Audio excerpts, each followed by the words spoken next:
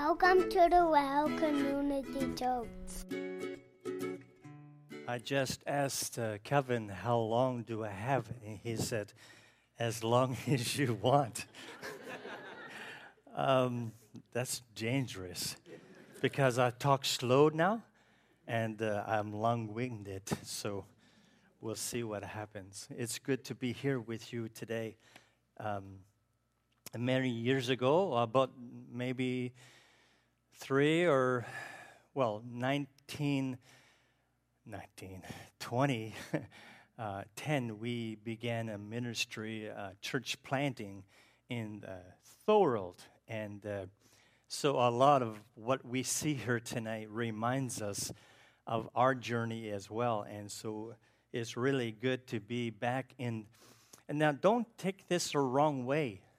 I really love the raw and organic parts of church planting. For me, we didn't have to be polished, and we weren't. But you know what? We came together as a church, as a body, and we let God do His work in and through us. So this is good to be here tonight. It really is, and I'm glad I can share some of my story. It seems every time I share, I share differently. And now, tonight it will be no exception. I sometimes just allow myself to remember different things and they come out. So if I say something and I look shocked, you know I never said it before, okay? And by the way, many people now, this is not my real voice. Well, it is now. But before the stroke, I talked differently. I talked a lot differently and really fast. And now I have to slow down. And some people think I'm from Quebec because they think I have an accent. And I think I do too. I come to realize because of the stroke, my upper palate, which was it was damaged, and that's where a tone comes from. And so that's why I don't sound like I used to, because now I have to use my upper palate and my tongue differently to get the sounds out. And I always wonder why people had an accent. Now I know. It's got to do with this soft palate. And, you know, it could be worse. I could be lying in my bed at home, not being able to walk or communicate or even to make sense of what's going on around me. I was very blessed by God, number one, to have the stroke, and number two, to have God restore me in a way that was really different than I thought I would be restored. So tonight, relax and allow God to speak to your heart as well as mine. And again, I will try not to be too late, okay? But I need your help, Kevin. If I'm going too long, I have a watch. I forgot I put it on. Well, your boy is going to sleep already. His head was back and it was like this. And so I'll keep you awake, I promise, okay? Let me come closer to you. I don't spit too much, Rob. Okay. If you have your Bibles, I want you to go with me to Psalm 13. Psalm 13. It's a psalm that many of us have read and possibly know. If you are familiar with the Bible and the Psalms, this is a psalm that you will remember, I am sure. So Psalm 13 is the Psalm of David, and David is in a bad way here. I won't get into the backdrop, but he's not doing too good. Just by what it says in this psalm. Listen. He says, how long, O Lord? Question mark. Will you forget me forever? How long will you hide your face from me? Question mark. How long must I wrestle with my thoughts and every day have sorrow in my heart? Question mark. How long will my enemies triumph over me? Question mark. Look on me and answer, O Lord, my God. Give light to my eyes, or I will sleep in death. My enemy will say, I have overcome him, and my foes will rejoice when I fall. But the buts that we read in the Bible are buts that give a contrast. And so David's saying, how long? He's questioning God. And then he said, but, a contrast. But, he says, I trust in your unfailing love. My heart rejoices in your salvation. I will sing to the Lord, for he has been good to me. God has been good to me and to you. You're here tonight, and you're breathing, and you look pretty healthy. You may be suffering with some kind of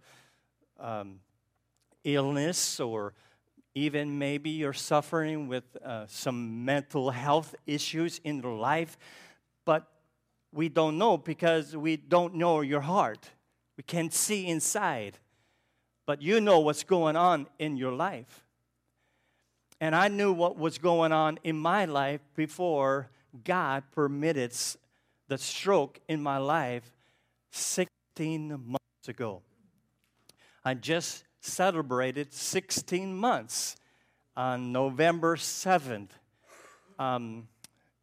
from my stroke. In July 2017. By the way, nighttime is the worst time for me to speak.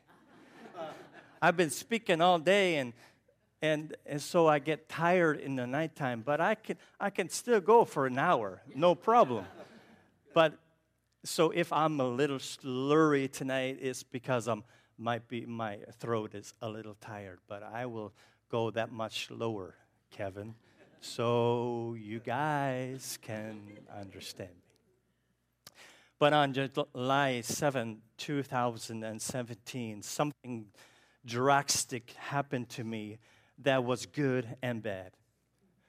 The bad part was that I suffered a major stroke. Now, you look at me and say, you don't look like you suffered a major stroke. I did.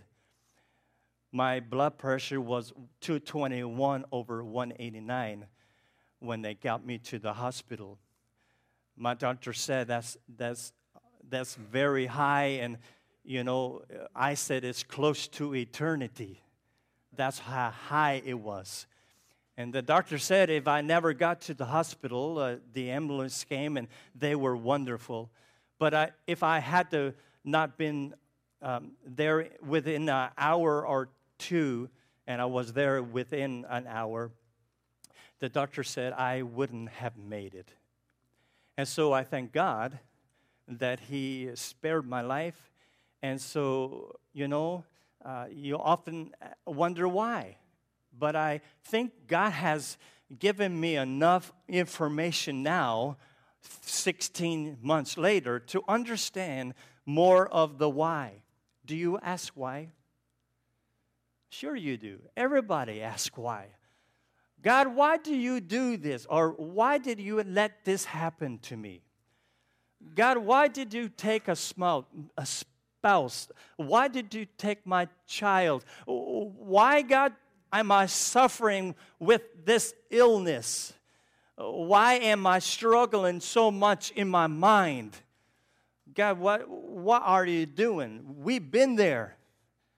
I was too when I was laying on the hospital ER bed. I was asking God why. And no word of exaggeration.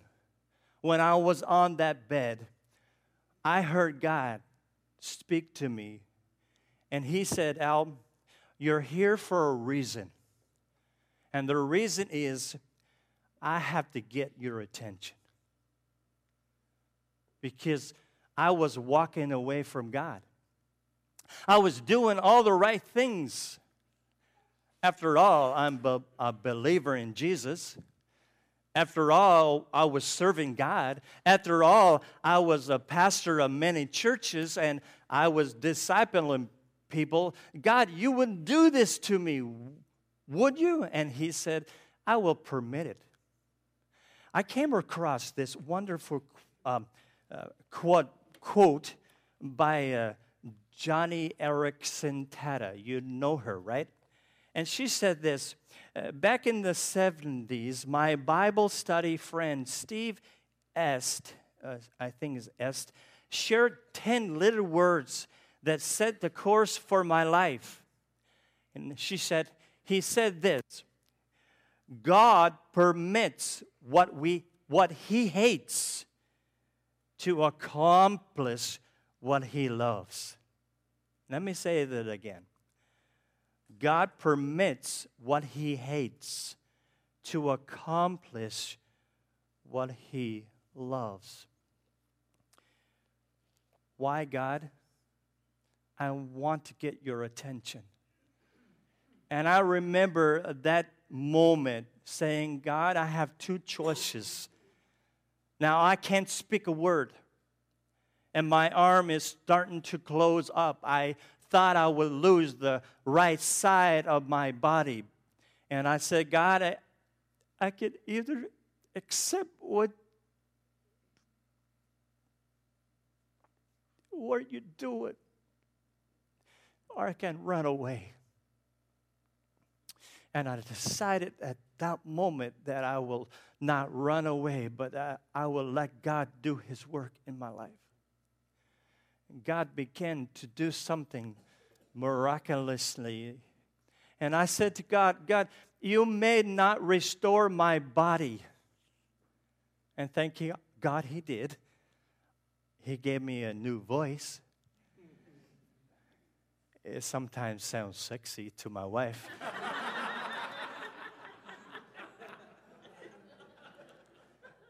But I said, you may not restore my voice or my life, my body, but please restore my soul.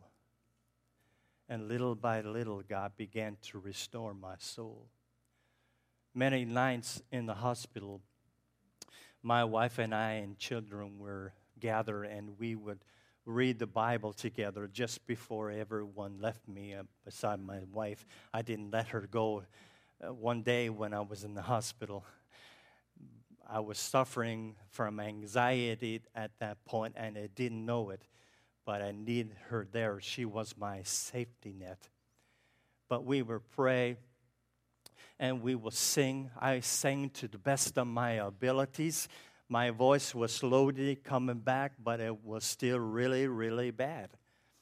And because of our singing and reading the Bible loudly and all those stuff, the nurses and doctors started to take notice, and the patients started to take notice, and they would come down and tell us how much they enjoyed it.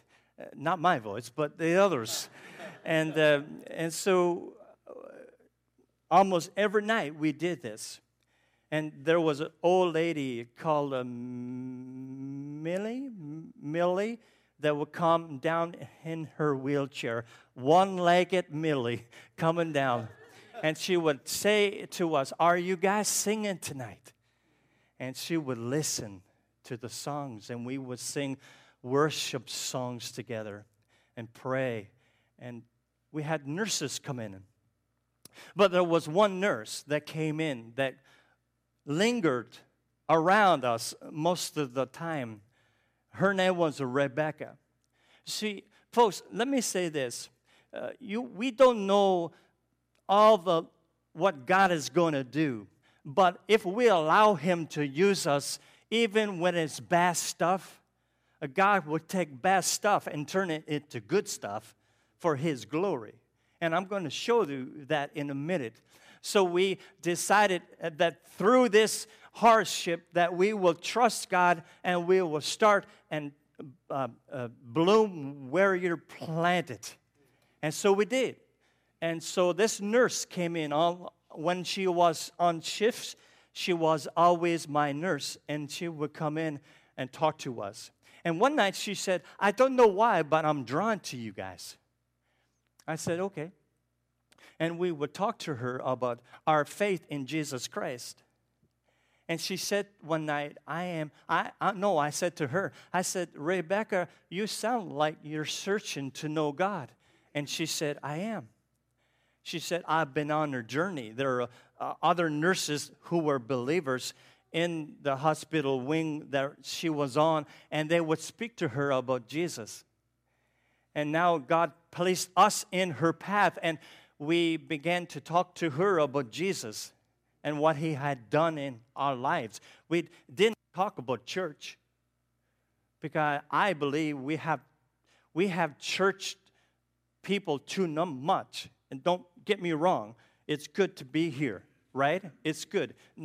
Please don't get me wrong. But we have church people enough. We have to begin to disciple people. That's what I mean. Disciple people. And you need to be discipled as well and continue to be a disciple of Jesus. But she came in and we talked to her and we shared about the kingdom of God. And we found out months later that Rebecca came to faith in Jesus Christ. And that Bonnie had the privilege to go and watch her obey the Lord in baptism. And they're great friends with us now. But suffering is hard. I never suffered like I did when I had my stroke. So God, why? To get your attention. But why? So that you will bloom where you're planted. But God, why? Come with me, please, to Romans chapter 8.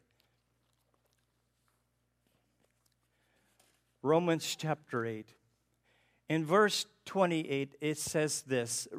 Paul is a missionary here to the Roman Christians and to the city of Rome. And he says, did he get to Rome? I forget. He did, didn't he? I'm some pastor. I don't know that either. But here we go. I have a brain injury.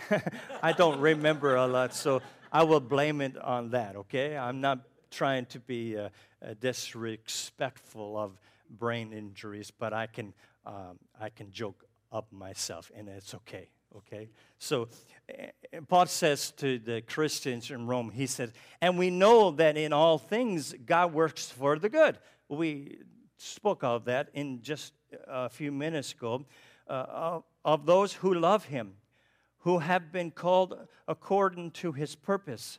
For those God foreknew. The word foreknew means also for love. For who God foreloved or foreknew, He knew you before your mom and dad knew you, by the way.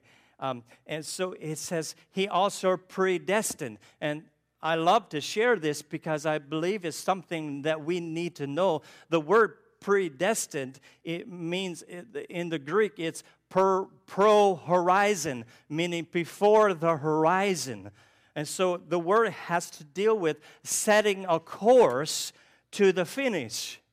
Setting course to the finish. So God foreknew me. He foreloved me so much that He predestined. He set a course for me to what? To being conformed or transformed to the likeness of His Son.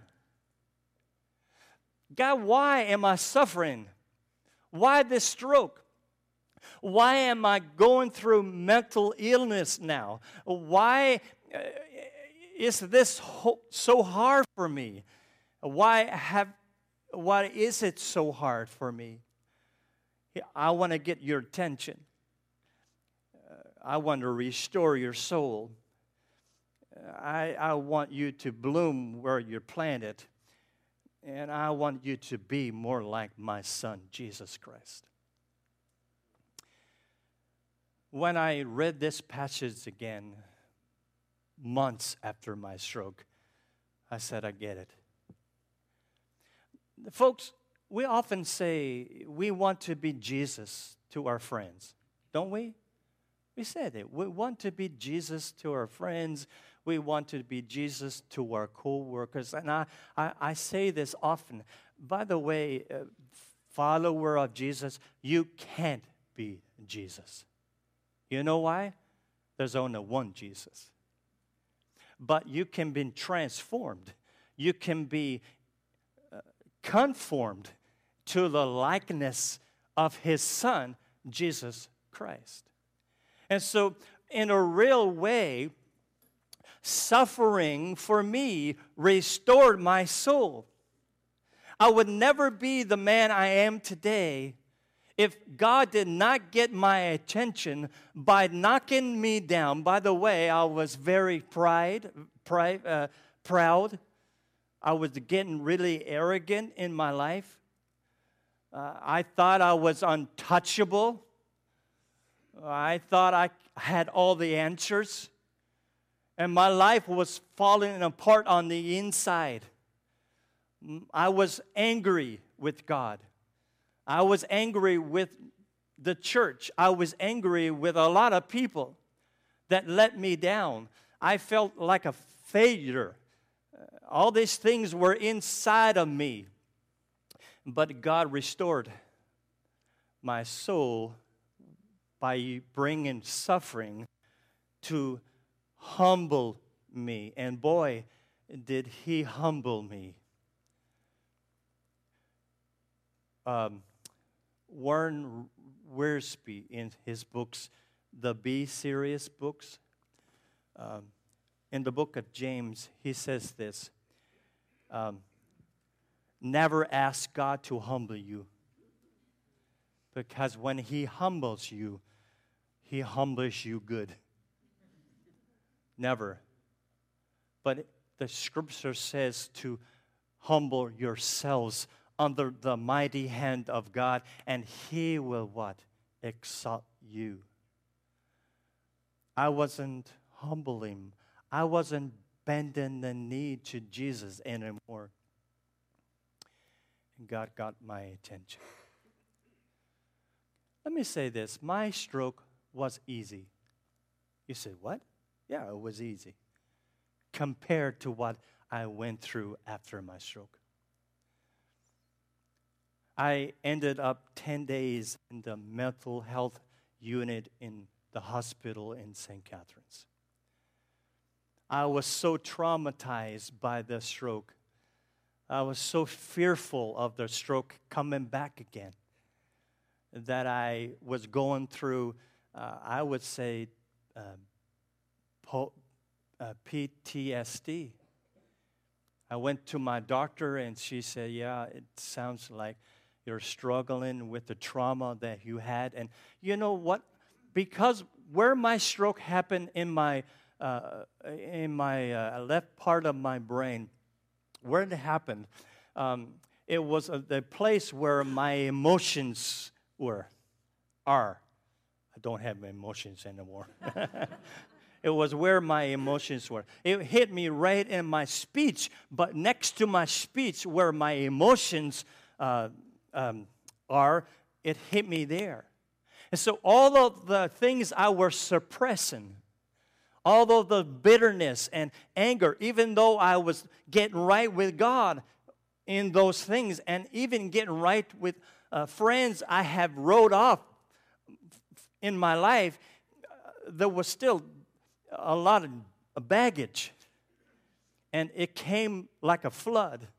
The doctor said, Al, it's like a dam that was broken in your brain, all the things that you suppressed, and you had the mechanism to deal with by saying, I will deal with it later, wasn't there anymore.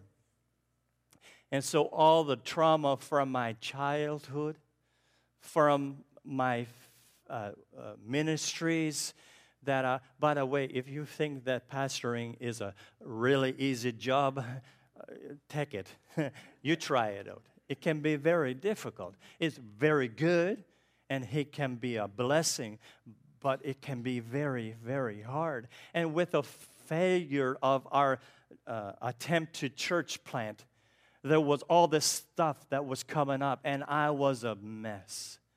For 14 days, my wife and I didn't sleep, eat, or I couldn't drink a whole lot. I mean, I couldn't sleep. There were times when she would find me on the floor, curled up in a ball and crying. Sorry. Crying so hard for help. I didn't know what was going on in my life. And I would say to my wife, I don't know what's happening to me, but I knew something was wrong with my mind.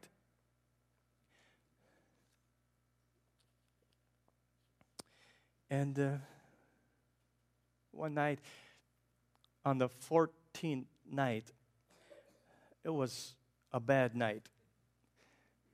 The doctor did give me some medication to take to try to calm me. And so I was on that a little bit. But I was scared of the medication. By the way, if your doctor has put you on medications for some things, number one, listen to your doctor. And number two, don't try to come off it yourself. It's not good. Believe me, I tried. Just recently I tried. And I can't yet. But I took 2 gravel to put me to sleep, and it didn't touch me, not for a moment. She gave me a drug called clonazepam, and I took not 1 but 2 of those pills to try to settle me down. It didn't touch me.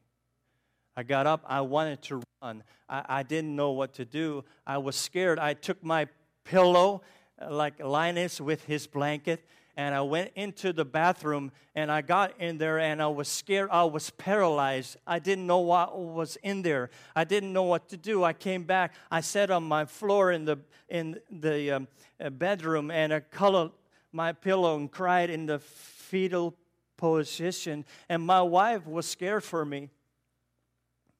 Because there were times when I thought, I can end this now.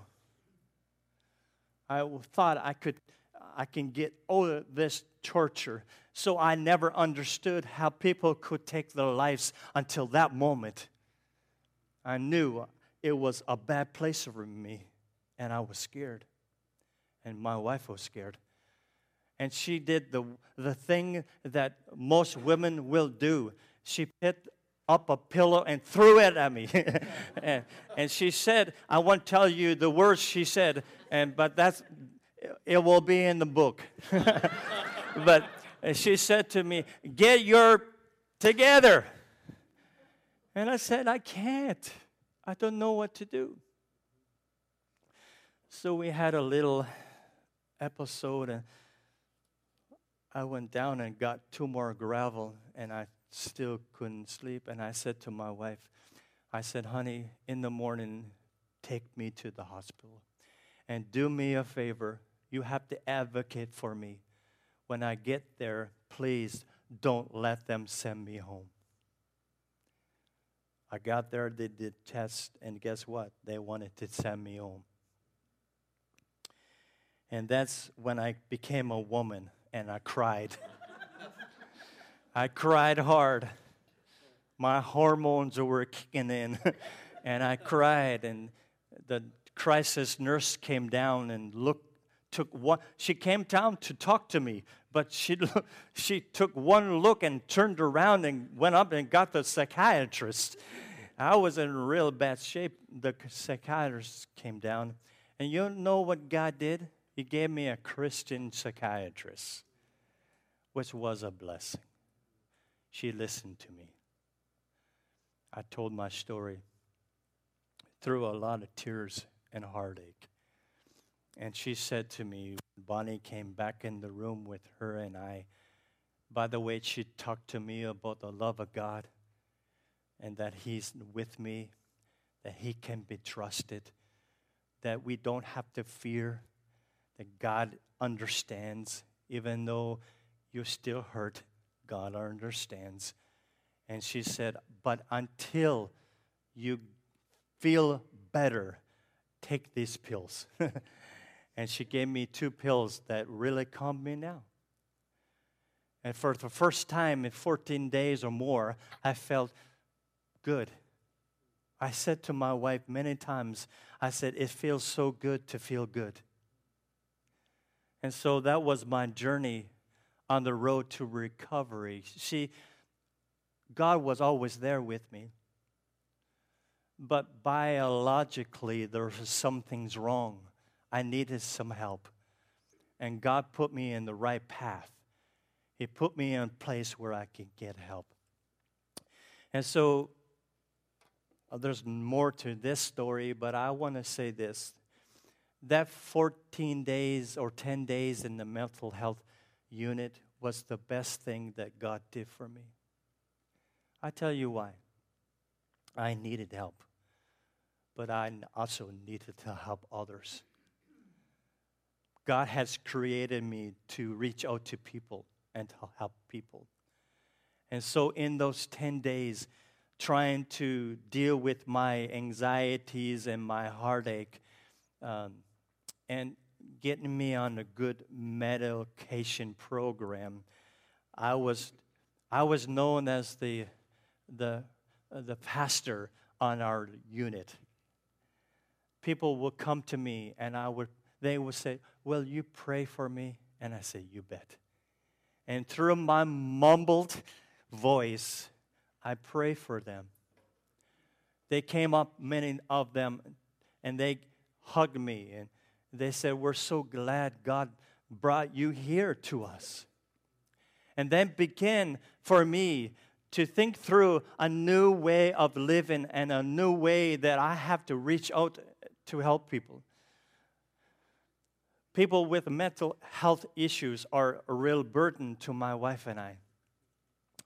We know God can be trusted, but we also know that sometimes we need those things that will help us maneuver and get along in life. I think sometimes there's both things, you know. Some people would say to just trust God, trust God, trust. You have to pray more, pray more. And we said, well, we're praying and we trust God. Will you stop telling us to do those things? We are doing those things, and we need help. And by the way, God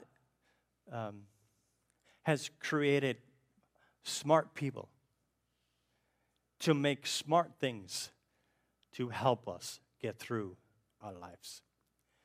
And so anyway, on that word, and I will be quick. I know time is going, right? Where's my watch? When do you usually close? Okay. I will take just a few more minutes because I don't want to overwhelm you. But on that floor, as the pastor, that was my parish, so to speak. I gave out Bibles and daily breads, and people were reading, and I had a great time sharing my faith. But there was that lady. Her name was Susan. And Susan was an atheist. She struggled 20 years with mental health.